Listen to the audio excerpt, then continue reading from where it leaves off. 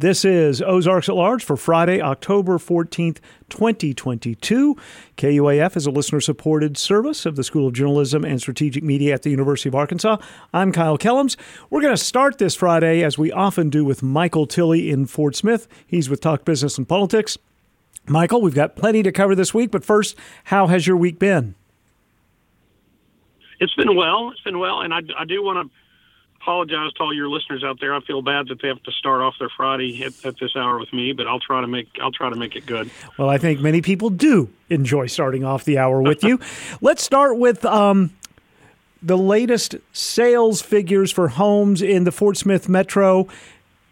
I think you say it's kind of a normal reading. Well, it's kind of a getting back to normal.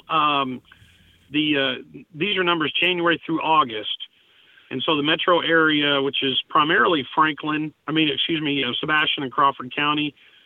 There's some Franklin, Logan, and Scott, and some East Oklahoma. But 2/3 of the numbers are Sebastian and Crawford County. But the home sales, there were 2,676 home sales in that January-August period in the metro. That was down 7.2%. However, the value of the home sold was a little over $580 million, and that's up 5.3%.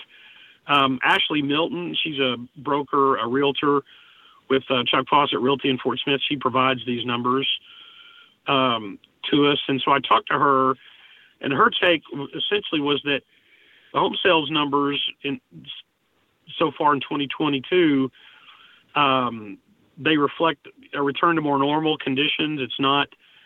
She does not see an impending steep market decline, any market crash.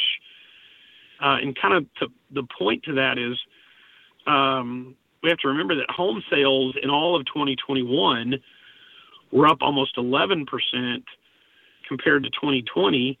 In 2020, home sales were up a little over 13% compared to 2019. So, we all know that in that pandemic year, there were a lot of counterintuitive economic activity happening where, people kind of recognized that they were going to be locked into a home. So they moved up going to have to stay in home, stay with their family at home, or work from home. So they wanted a better place. And so there was a lot of home sales activity in those 2 years. And that's not just Fort Smith Metro, that's all across the country.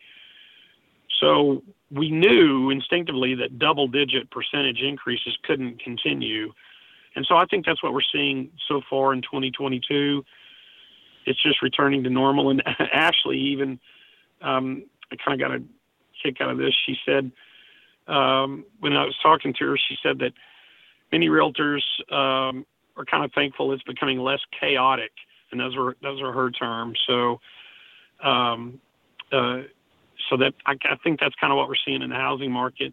And we're seeing it in Northwest Arkansas too, that steam coming out of the market. I will say though, the average home price though continues to rise. The average home price in the metro area was almost $217,000, and that was up 13%. So those interest rates, which remember interest rates are about 3% last year, they're now getting close to 7% this year. So that's also taking a lot of the steam out of the market. $217,000. Wow. Yeah, and remember, the first time that average home prices in Sebastian and Crawford County topped $200,000 for the first time was in 2020, last year. So there was a significant, they had hovered around 170, 180,000 for years. And then boom, just up over 200,000 in just 2-3 years. Well, it hasn't exactly been boom, here's the U.S. Marshals Museum, but we're looking at a summer opening next summer. In fact, I think construction on the exhibit spaces is beginning later this month. Yes. I mean, there's some light at the end of the Marshals Tunnel, so to speak.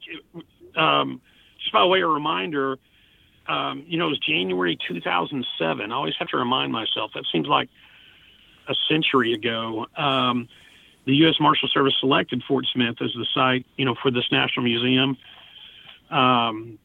And so there's this ceremonial groundbreaking that was held in September 2015. They were hoping that the museum would be open shortly thereafter by 16, and then they pushed it to 17. And it was just all fundraising. They were just having trouble raising money. And there are any number of reasons, any number of theories behind that. And I don't want to get into that now, but the 53,000 square foot museum, though, it was completed. The shell of the building was completed in early 2020. They had some office space that they finished out, but the bulk, a little over 20,000 square feet of the exhibit space has just been shell space. So that's what's now under construction. Little Rock-based CDI Contractors is doing the construction. There's a group out of Los Angeles called Thinkwell Group. They're handling the experience, what they call the exhibit experience. They're making sure that is built out to the, what the museum planners, museum leadership wanted. So, yeah, we're on track for hopefully next summer opening. They think that by next March or April, it'll be fully completed. And so, it's been it's going to be more than what is it, 2017, 2023. That's a significant amount of time that it's taken to get it open, but it'll be certainly a great asset to downtown Fort Smith. If you talk about culture and arts in Fort Smith and the Arkansas River Valley in the last few or several decades, the name Stacey Jones has to be part of that conversation. He did so much with season entertainment at UAFS. Sadly, he left us last week. Yeah, he died unexpectedly Saturday, October 8th. He was 70. Yeah, Jones, and I think he did so much behind the scenes. I don't think people realized how much he did to bring performing arts and different type of music and productions to the Fort Smith area, to both the university campus and the Fort Smith Convention Center, even downtown Fort Smith. There's a quote. We interviewed him a couple of years ago. Tina Alvey interviewed him, and a great story about they had decided to, everything has its run, and the university had decided to end the season of entertainment. They were still going to put on productions, but they were just going to have a different strategy. And his quote was, performing arts and live arts are important to a community. They are important to the lifeblood of the community. You look around the country at cities that don't have those, and I can tell you right now they are missing a piece of the pie. And so I think that sums up Stacey.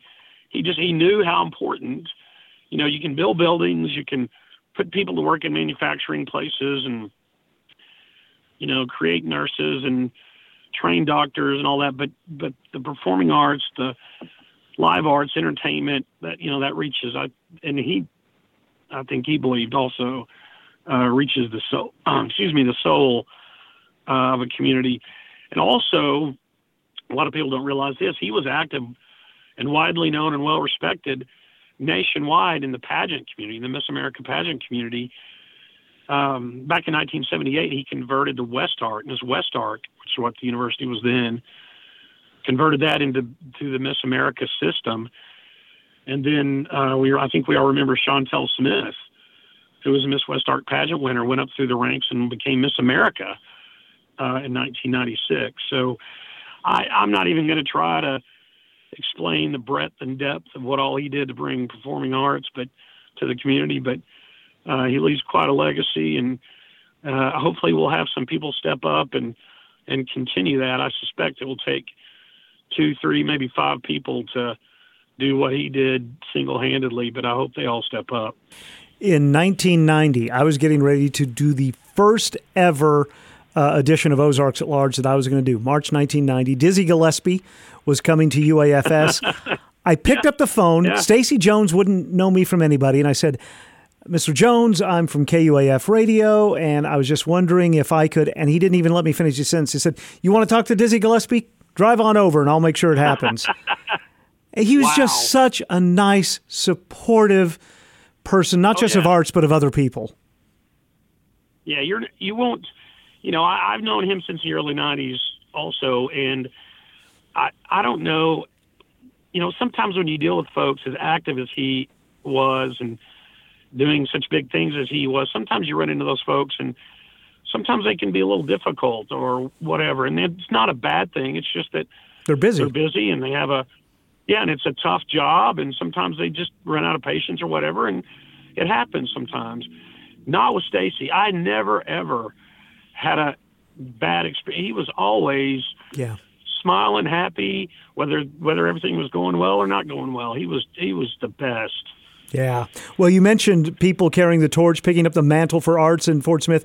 Talisha Richardson helping out, one of those people. I mean, the music, the Levitt music series is going to continue. Yeah, just a quick shout out to Talisha Richardson. She's head of 64-6 downtown of Fort Smith. She has really busted it the last few years and brought this. It's a series of, it's a 10-week summer music series. It's through the Levitt AMP, the Mortimer and Mimi Levitt Foundation. And, several hundred come to each of these events, and it's growing, and it'll continue to grow. And what I like about it, it's just a different genre of music. You get all kinds of music, stuff I hadn't even heard of or thought about that's so good. It exposes people to different forms of entertainment. So she has managed that well. And just recently, that foundation said, hey, we're going to do this for another 3 years. So kudos to Talisha and all of her volunteers for making that happen. That is another great asset for the city of Fort Smith.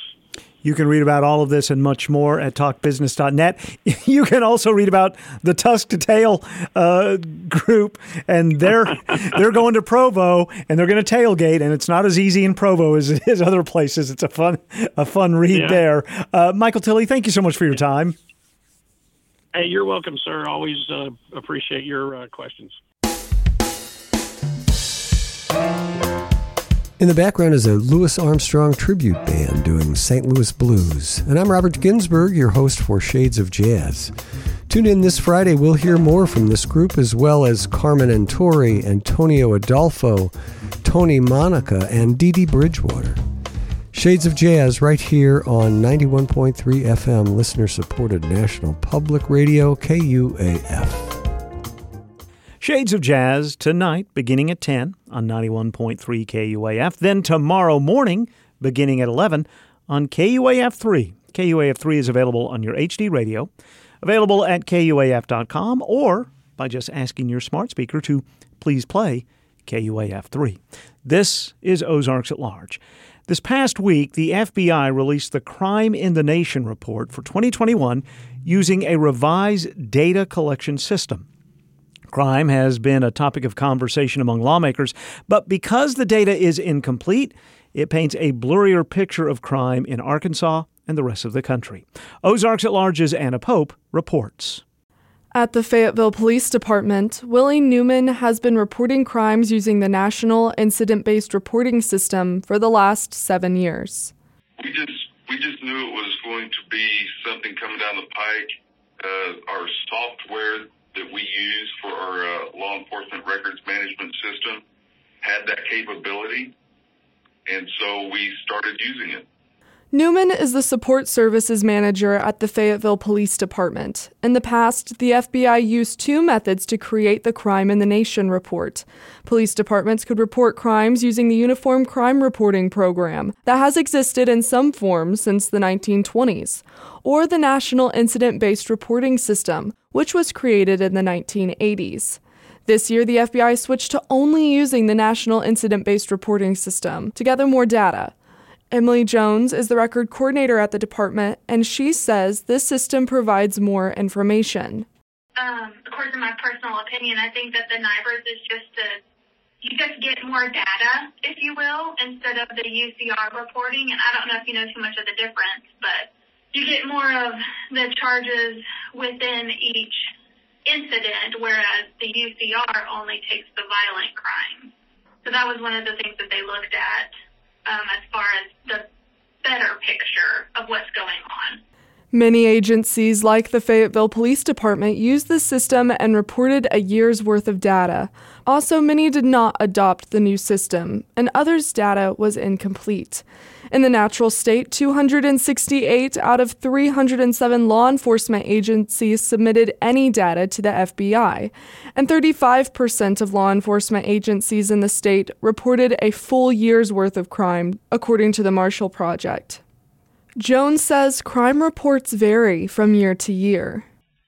I think it kind of ebbs and flows. You'll see it change with the weather. You'll see it change depending upon what time of year it is. You'll see it change whether the students are in school or out of school. So I think there's a lot of different factors that play into it, not just necessarily the maybe growth in population. About 60% of violent crimes are not reported to the police, according to the U.S. Department of Justice. Angelo Brown is an assistant professor of criminology from Arkansas State University, and he says because some crimes are reported more than others, this makes it difficult to measure an area's crime. Yeah, well, altogether, that's a very problematic system, depending on what rate you look at. We know the vast majority of crimes never get reported in general. Victimization surveys are sent out to residents to gather information if they have experience being a victim of a crime. Brown says oftentimes the numbers in these surveys are higher than what is being reported. A lot of times it's just depending on what community you're part of. Sometimes you don't trust the police, so why would you report it? Even if you're a victim, you'd rather get justice yourself, or maybe embarrassment or shame, especially with sexual assault and things, or maybe it's a family member. So there's many reasons why people will never even report it. So looking at those numbers, you can't really say something's decreasing and increasing usually. There are some crimes that you could really get a good measure. Number one is homicide. Every homicide usually gets reported. Brown says in class they look at the dark figure of crime, talk about experiences, and study surveys that go out to people. He says technology has made it more accessible for people to submit a report, but reporting is still an issue. This not only makes crime more difficult to measure and impacts policy decisions, but also for solving the crime. Without people cooperating, even with all the technology that departments have these days, it's very hard to, get a case closed sometimes. For Ozarks at Large and the Bruce and Ann Applegate News Studio 1 at the Carver Center for Public Radio, I'm Anna Pope. The fate of the country's first legislative ban on gender-affirming medical care for transgender youth, enacted in 2021 in Arkansas, will be decided in a federal court bench trial scheduled for Monday in Little Rock. Before the ban took effect the summer before last, ACLU and ACLU Arkansas sued the state in U.S. District Court in Little Rock on behalf of 4 transgender youth, their families, and 2 physicians, claiming the law violates their constitutional rights. Judge James Moody issued a preliminary injunction to block enforcement. The state appealed Moody's decision to the 8th Circuit Court of Appeals in St. Louis, where in August, a 3-judge panel upheld the injunction. The case is now returned to Judge Moody's court, where defendants are prepared to fight for a permanent injunction. Holly Dixon, executive director of ACLU of Arkansas, spoke at a pretrial press conference yesterday. Arkansas has been and continues to be ground zero for attacks on families and children that are centered on and based in discrimination against LGBTQ people. This latest attempt at a ban is just part of the same old strategy of trying to keep Arkansans and Americans divided so that people with power can stay in power and score political points at the expense of their most vulnerable constituents. The Arkansas ban imposes fines and jail time to medical providers who provide or refer gender-affirming medical treatment to youth under 18. The law also bars state insurance coverage for such care and enables private insurers to refuse coverage for trans people of any age. ACLU attorneys say they are prepared to empirically prove that such care is safe and necessary and not harmful, as the state claims. Arkansas parent Donnie Saxton and his transgender son Parker are plaintiffs in the case. We're not activists. Parker just wanted to quietly transition, go about his day-to-day life. And this really gave us something to fight for. And we really felt like we needed to do that on his behalf and behalf of the trans youth everywhere.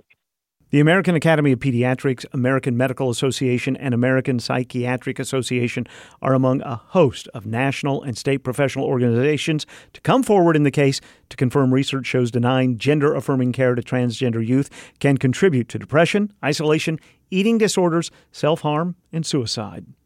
Arkansas PBS will present Election 2022, Arkansas PBS Debates, October 17th through the 21st. The debate series will feature 24 candidates in 9 races, including governor, lieutenant governor, attorney general, secretary of state, U.S. Senate, and U.S. congressional districts. Complete schedule and live streaming information at myarpbs.org/elections. Acclaimed producer of classical theater in the U.S., Aquila Theater presents Jane Austen's Pride and Prejudice at Walton Arts Center Thursday, October 27th. Full of romance, sophistication, and Regency wit. See the classic tale of the trials and tribulations of the Bennet sisters come to life on stage. Tickets and information at waltonartscenter.org or 443-5600. This is Ozarks at Large. With me in the Anthony and Susan Hoy News Studio, Shannon Worse. Shannon, how are you? Great, Kyle. How are you doing? Great. I don't know if we've really talked in some time. It's been a long time, actually, since I've been in the studio. It's nice to be back here. It kind of feels like the world is anew again. Yes, and we needed that. We did. All right, so before we talk about all the things that are coming up for you, let's talk about the last couple of years. Yeah. How was it for you? Well, for me, it's been a time of writing and reflection like many other people. And I had kind of taken some time off anyway to be with my youngins before the pandemic started. So in a way, it kind of felt like everybody all of a sudden was home doing kind of the same type of stuff that I was doing anyway. So, folks, if they haven't had a chance to see you recently, they're going to get 3 chances in like the next 10 days or so, yeah. Beginning with the Mount Sequoia show. Right. So Friday up at Mount Sequoia, and I say we are going to be there with my band. And it's an exciting show because the awesome Arkansas Arts Council has provided some funding so that kids can get in free to Mount Sequoia. So it's going to be a family-friendly show, and tickets are $12 for adults. And I just love that venue. I don't know if you've gotten to go up there before, but... Well, which venue is it? Because I've seen different shows at different places on Mount Sequoia. Right. So this will be in Cottage Circle. So it's an outside show. And, of course, the leaves right now are just starting to turn and be beautiful. So it's a beautiful time to be outside. So you can bring picnic blankets and lawn chairs and a cooler and just come enjoy being outside and being around music. All right, so you're going to help me out because I've seen that Cottage Circle listed before. What exactly is that? Because when I go to Mount Sequoia, I know where I am, but I don't always know the names. Sure. So if you're driving up to Mount Sequoia, you're going to go in through that main gate. Mm-hmm. And if you just follow that driveway and keep turning to your right, mm-hmm. you're going to turn into Cottage Circle. So it's all the way to the right, and it's the one that has all the cottages outlining the outside of it. Right. I know exactly where that is. And so it's an outdoor show for you and your band. If it's chilly, does that matter? Well, it's not going to matter to you guys because you're going to bring some blankets and some hot chocolate and such. We certainly hope it's not too cold because it does make it harder to tell our fingers what to do if they're too cold, but we'll be all right, yeah. Friday night, okay, Cottage Circle, Mount Sequoia. Then Saturday night, mm-hmm. you and so many other talented people on stage at George's. Isn't that going to be amazing? It really is. Yes, I'm excited. So Saturday night at George's, we're doing a Ladies in the Round. And I've done Ladies in the Round a long time ago back in Fayetteville, and they were super successful, really fun shows. So it's probably been 15 years since I've done a Ladies in the Round. So we're going to have some wonderful people, Molly Healy, Patty Steele, Heather Kearney, the Grateful Gals. That's just to name a few. Right.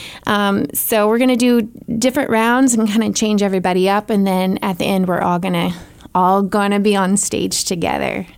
Just a big shout out to Arlie for this for this sound guy, because it's not the easiest setup for a sound guy. But we've been sending songs back and forth, just trying to get everybody in the know on what we're going to do. But it'll be somewhat collaborative, and if you have 12 or 15 artists, you can't really all get into one space at one time and get a great practice in. So what you're going to be hearing and seeing is just real artistry happening live for the most part. Oh, that's so fun. Don't give away any surprises, but do you know what you'll all perform together? Have you picked a song or two that you'll all... We have. Okay. Yes. We have thrown some ideas out there, and I have not actually heard it. Of course, it hasn't been done, but there's been ideas thrown out there. So, yes. And then is it the next weekend you're at the Ozark Natural Science Center? Correct, For yes. a fundraiser, yeah. For a fundraiser. And it's a weekend-long camp out, a family camp out. And we're going to be playing on Saturday, the early slot. And I'm excited about that. I think that's such a wonderful program that they have out there. And I'm sure a lot of the families in the area, their young kids have been out there with schools. So this is just a time for families to go out there and enjoy what they have to offer. Will we hear new songs from you? I will. Oh, excellent. I hate to put pressure on a songwriter, but no, I love that you asked that question because I have, especially during this pandemic, I've been writing like crazy, and so it's nice to be able to work some of this stuff up with the band and be able to share it. And I feel like that gets a little tedious sometimes because you don't want to share songs that people can't find online afterwards that they want to hear. So, I always try to do a balance of stuff people will recognize, both from my original material and cover songs too. But I got to keep it interesting too and keep expanding. So I always throw new stuff in for every set we do. Will it be you and the band at the ONSC? It will actually be playing a duo that day with my good buddy Brad Helms. I don't know if you're familiar with him or not, but he is just he's a walking jukebox for one, but he's just a great personality and great friend of mine.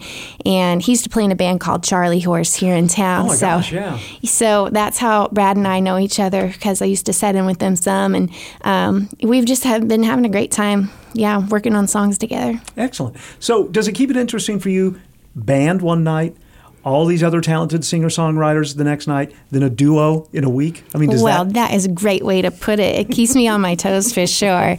Wouldn't it be easy if you just showed up every night and you're doing the exact same thing? But that's not the way that life rolls a lot of the time. So I'm really grateful for the challenge, and it definitely keeps me fresh. Where can people find out more about Shannon Wurst? Well, shannonwurst.com is a good way to go. And also just follow me on Facebook and Instagram. All right. Shannon Wurst, Mount Sequoia Friday night, Georgia Saturday night, ONSC next weekend. Thank you so much for your time. Thank you, Kyle. It's the Community Spotlight Week in Review. I'm Pete Hartman. For the better part of 3 years, nonprofit and community-centered groups have had to curtail their public events. But if this weekend is any indication, those events are back. I had the chance to speak with Matt Padditz and Brett Ellington of Miracle Travel Works. Their annual bicycle poker ride will take place throughout Springdale and Fayetteville tomorrow, Saturday. What we do is we raise money so that we can help families that need to travel to get their children to medical care. So we cover the medical expenses for the children and for the families to get there and get the kids where the best care is. Up to helping multiple hundred families per year. We gave out our $1 millionth last year. And it's been growing fast, so the need for fundraisers like this is growing rapidly as well. Yeah, it's a poker ride. It's a whole lot of fun. We're going to stop along the trail, and then every rider will get a card. And, of course, the best poker hand wins. We have some great places on the trail. We're starting at Nomad's Trail side. We'll go to Fossil Cove, Columbus House, and then Powerhouse. And we'll end at Prairie Street Live, where there'll be free pizza from Damn Good. That's the Miracle Travel Works poker ride tomorrow. MiracleTravelWorks.org for more on that.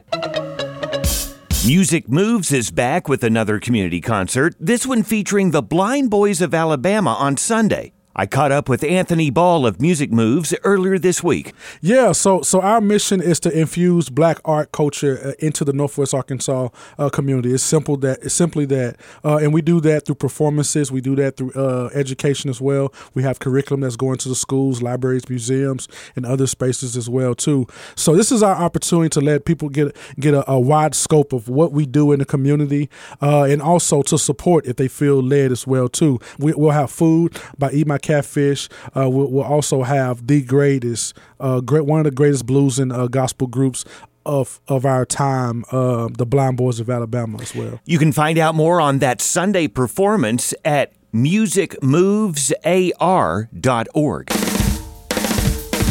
This past Wednesday, the Trillium Salon Series hosted a live screening with accompanying orchestration of the 1922 silent film Nosferatu. But they'll also have a special performance at Crystal Bridges Museum of American Art tomorrow evening. Here's founder and director Katie Henriksen. Oh, yeah, it's been wonderful. We have a monthly series with Crystal Bridges where we produce live musical events inside the galleries, right alongside the artwork. So this one, actually, I'm super thrilled about because I have loved this dome, the Buckminster Fuller Dome that's at Crystal Bridges. I've loved it for forever, and we're producing it inside the dome. So I have this experimental percussionist named John Mueller who will be coming through, and he's partnering with a local musician, Craig Colarusso, who will be playing his clarinets, but also he'll use an amp to do different distortion and things. They're collaborating together inside the Buckminster Fuller Dome, and that's taking place this Saturday at 4 p.m. at Crystal Bridges. It's free and open to the public. For the latest on what Trillium Salon Series is offering the community, you can always check Instagram. Just search Trillium Salon. And last but certainly not least, Puppets in the Park, a program born from the local nonprofit The Art Experience Incorporated, is back this Sunday at Gully Park in Fayetteville. Here's director Joanne Kaminsky. Started doing puppets when first night came, and we think that our first puppet experience in the large scale was maybe 1998, wow. We think. So we've been doing puppets for a long time. Well, it's filled with live puppet performances, opportunities for the kids to play with puppets and find puppet voices and put on their own plays for their parents and peers. There's crafts, there's live music, there's magicians, magic, lots of fun, lots of things to do. That was Fawn Potter, a board member, describing Sunday's event. It all ends with the giant puppet parade, and you can find all the details online at theartexp.org. Fall is just beginning, and you know there'll be many, many more great community events and causes coming up. And you know you'll always hear about them on the Community Spotlight, weekdays at 6:31 and 8:31 a.m., and here on Ozarks at Large. Your voice matters. You can always check for events at our community calendar at kuaf.com. I'm Pete Hartman. You can send me an email. That's pete@kuaf.com.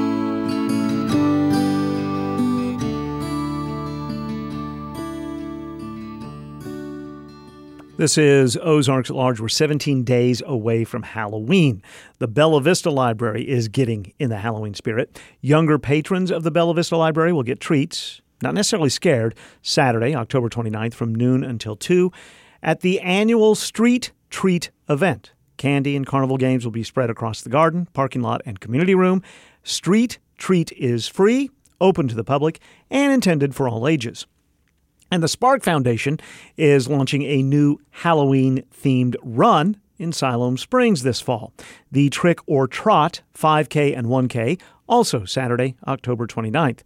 Young runners' registration fee is on a pay-your-age scale. If you're 11, it's $11. All proceeds will be donated to Siloam Springs Public Schools. Registration is open now at runsignup.com.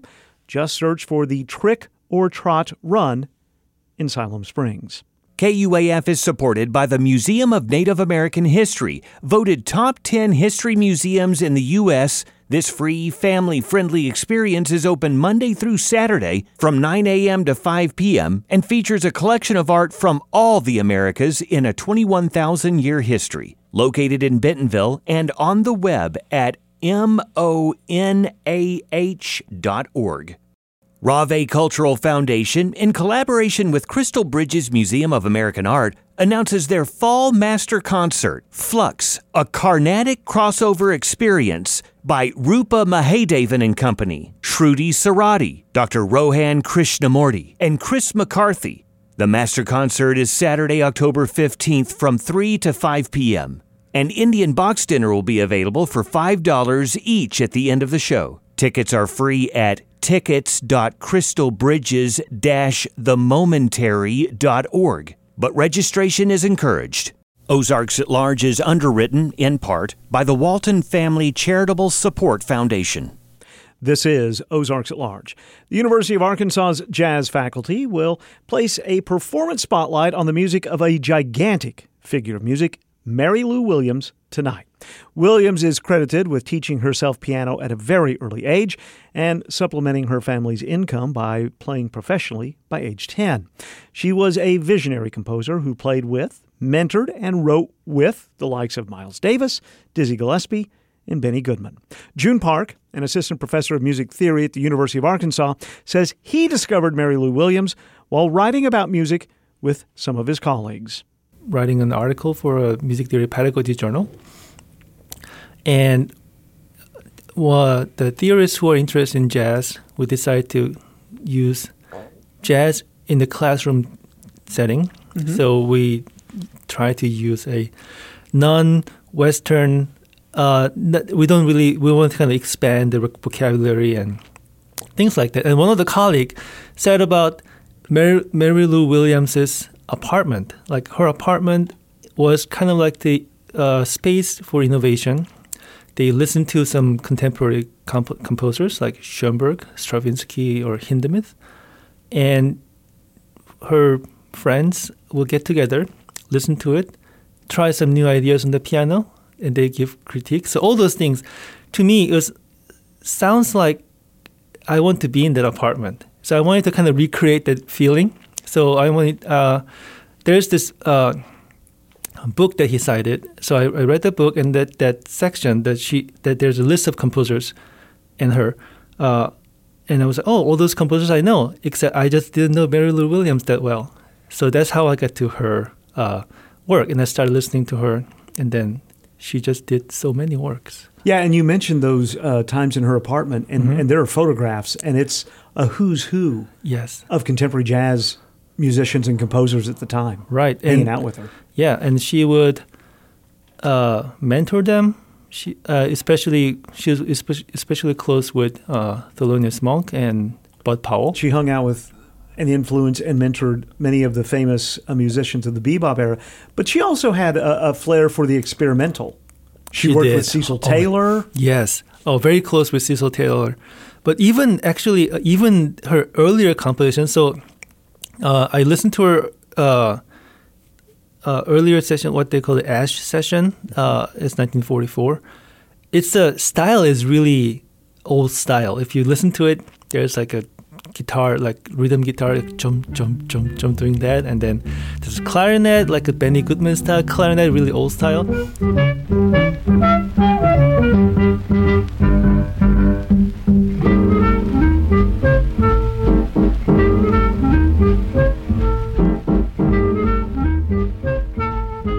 But then I was transcribing this harmony and the melody, and I just realized that, okay, style is an old style, but the harmonies and the way she takes those harmony or how she phrases the whole thing isn't in the style of like old swing era tune. It's already, there's some kind of a sign of innovation there.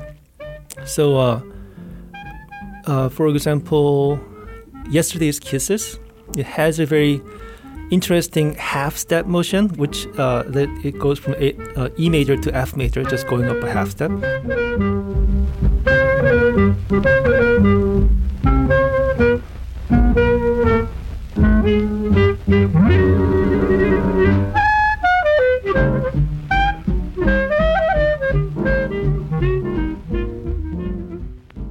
This reminds me of a much later composition called Nardis, or even Thelonious Monk, Well You Needn't, that has like half step going up kind of motion there.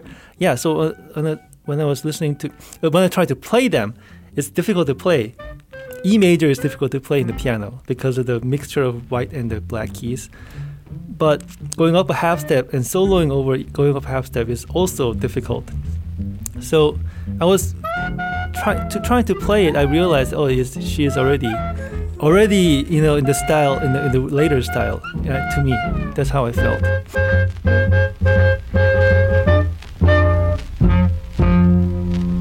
So yesterday's Kisses is one of the compositions we'll hear. Yes. At the concert, right? Yes, we'll play that, and we'll also play in the similar style, Timid Time. It's fun tune. And then we're gonna play one of the later style piece called Ode to Saint Cecile, and it has a funk kind of feel to me. It's like very like dum, dum, dum, dum, dum, that kind of feel with the repetitive bass line, which again sounds like a funk music.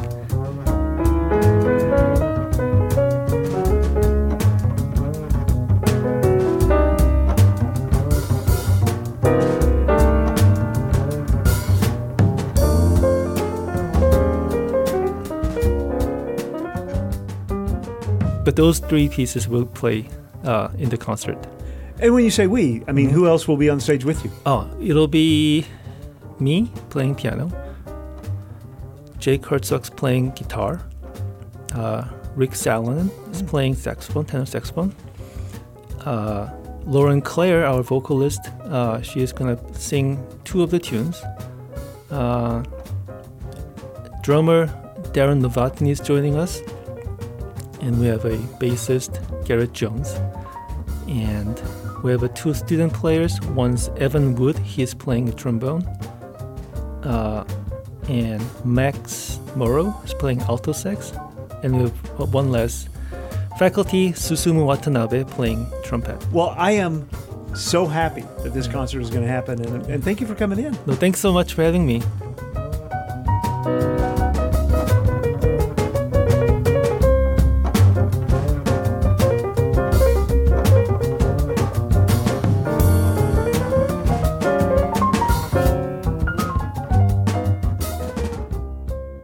June Park is an assistant professor of music theory at the University of Arkansas.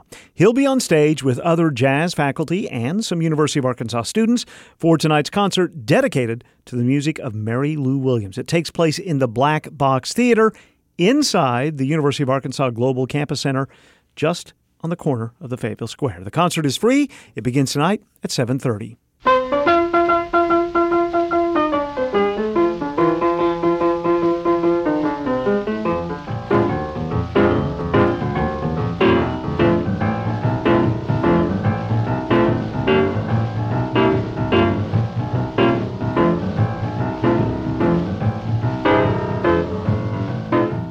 That's more music from Mary Lou Williams. Talked a lot about music on this Friday edition of Ozarks at Large.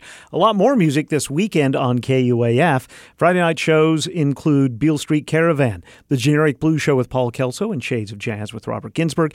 Then on Saturday night, we've got Jazz Scoop. We have the KUAF Vinyl Hour. If That Ain't Country, of course, Mike Shirkey's The Pick and Post.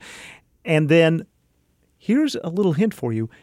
We have KUAF HD3, so if you ever miss any of our original shows, like Ozark Highlands Radio, when they first air on KUAF, you got a chance on Saturdays and Sundays on KUAF3 to listen to them. And don't forget, KUAF2 is 24/7 classical music. You can listen to KUAF2 or KUAF3 through your HD radio by asking your smart speaker to play that station, by going to KUAF.com, or by using the absolutely free KUAF app.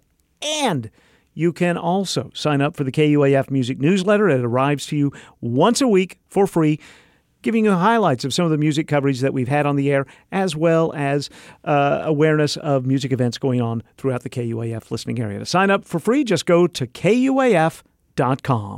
This week on the KUAF Vinyl Hour, we welcome Matthew Moore, reporter and producer for Ozarks at Large, and a longtime second-generation Tom Petty fan. We listen to deep cuts and bask in Petty's ability to write songs that are equal parts despair and defiance, give overdue and deserved praise for the Heartbreakers as a band, and delve into some of the stories that surround their most iconic records. And so they tell one of their roadie friends, whose name is Bugs, and they say, I need you to hide these tapes. And I need you to not tell me where you hid these tapes. Because if you tell me where I hid these tapes, and they ask me on the stand, do you know where these are? I can't lie. Tom Petty and the Heartbreakers with Matthew Moore. This week on the KUAF Vinyl Hour, Saturday night at 5 o'clock on KUAF. This is Ozarks at Large. With me via Zoom is Courtney Lanning to give us an idea about a new movie. Courtney, welcome back. Hi, all. Thanks for having me. So this week, it's something new, but it's also something old. Yes, and it's before people ask. It's not preparations for a wedding. This is not something old, not something new, not something blue or borrowed. Well, there's something borrowed in this movie. There is. You're right. I take that back. There's a lot borrowed in this movie. Of course, the movie we're talking about today is Rosalind, which is coming to Hulu today. And it's a new rom-com. But when we say it's new, that might be a little deceiving because this is nothing new or original. This is a story that we've all seen before. It is a, quote, new spin on an old popular story. In this case, Romeo and Juliet. We love making movies that twist old stories or spin them off in some way, and that's exactly what Rosalind does. It takes Romeo and Juliet, the story that we have all heard and read and seen a billion times, and it focuses the story on Rosalind instead of Romeo and Juliet. And for those of us who don't always have our Shakespeare character list handy, Rosalind is actually Juliet's cousin. Those of you who are Shakespearean scholars will recall that Rosalind is in the movie, in the play, in the story, the original, for nary about 5 minutes. Romeo starts out the story hopelessly in love with Rosalind before moving on to Juliet. It's a rather melodramatic twist that shows us how pathetic of a sad boy Romeo really is. And this movie really paints that picture well. You mentioned Shakespearean scholars. Will they like this movie? Will they recognize anything in this movie? I mean, they'll recognize this movie for sure. The movie overall is kind of a mixed bag.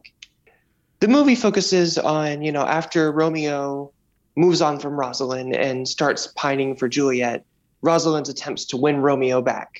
It's kind of a my ex dumped me and I'm trying to win him back kind of story. All the while, there's actually another guy that I'm slowly falling in love with who is actually a better match for me.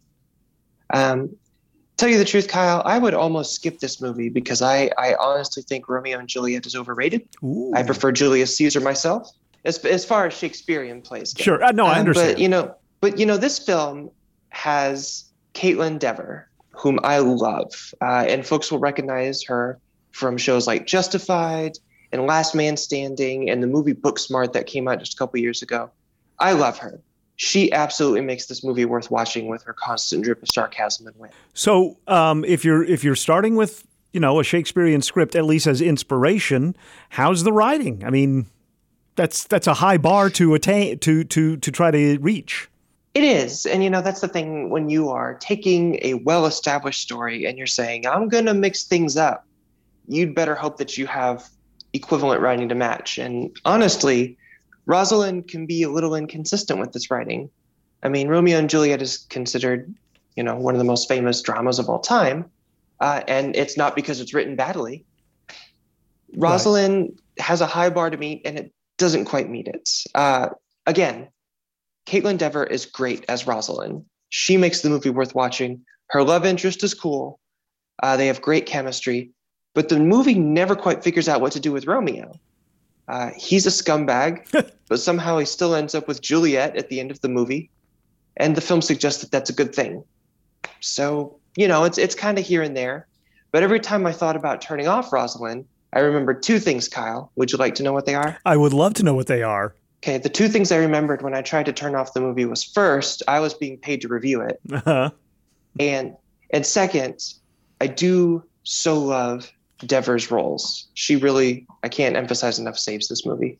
All right, so that's on Hulu beginning today. Full review from Courtney can be found in today's Arkansas Democrat-Gazette. What else is coming out this week? So also opening this week is the film Halloween Ends, which, although you and I don't like scary movies and we probably won't watch this one, we have to note this is the conclusion of a new and well-liked trilogy with, of course, bringing back the original characters to play Michael Myers, and then they bring back Jamie Lee Curtis. Fun fact, the first Halloween was released just a few months after Romeo and Juliet was first staged. Wow.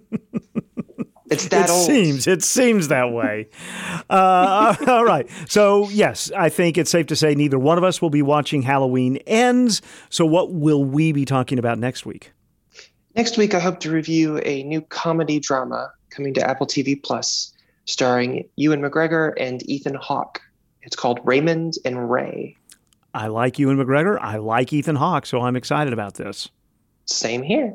All right. Courtney Lanning's full review in today's Arkansas Democrat-Gazette. Courtney, thank you. Kyle, thanks for having me. Walton Arts Center's 10x10 Arts Series presents Aquila Theater's take on Pride and Prejudice, Thursday, October 27th at 7 p.m. Adapted many times for the screen and stage, this production tells the classic tale of the Bennett sisters with a diverse cast and a modern twist. Tickets and information at waltonartscenter.org or 443-5600. The Farm Apprenticeship Program through the Center for Arkansas Farms and Food is dedicated to teaching the next generation of farmers and increasing the number of thriving farms in Arkansas. The program matches apprentice areas of interest with mentor farms, providing real-world farm experience. December 1st is the priority placement deadline for 2023. Information and application at learntofarm.org. KUAF is supported by Butterfield Trail Village, Northwest Arkansas retirement community, catering to active lifestyles and resident well-being, offering a variety of activities, living options, plus outdoor spaces, including access to city trails. ButterfieldTrailVillage.org for more information. This is 91.3 KUAF, Fayetteville, Fort Smith, Bentonville, and Montanay. Matthew Moore produced today's show inside the Bruce and Ann Applegate News Studio 2. Contributors included Anna Pope, Jacqueline Froelich, who delivered news and sound about the trial in U.S. District Court in Little Rock, Michael Tilley, Pete Hartman, and Courtney Lanning. Our general manager at KUAF is Lee Wood. Thank you for being here with us. We'll return Sunday morning at 9 with Weekend Ozarks at Large. Let's make it sort of a Tom Petty weekend. The Vinyl Hour with Matthew Moore and Lee Wood will place a focus on Tom Petty. Will end with a Tom Petty song selected by Matthew Moore.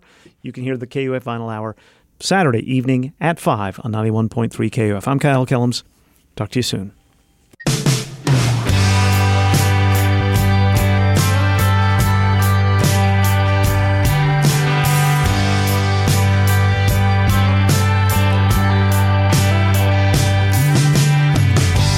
never had a chance, did you, babe? So good looking, so insecure.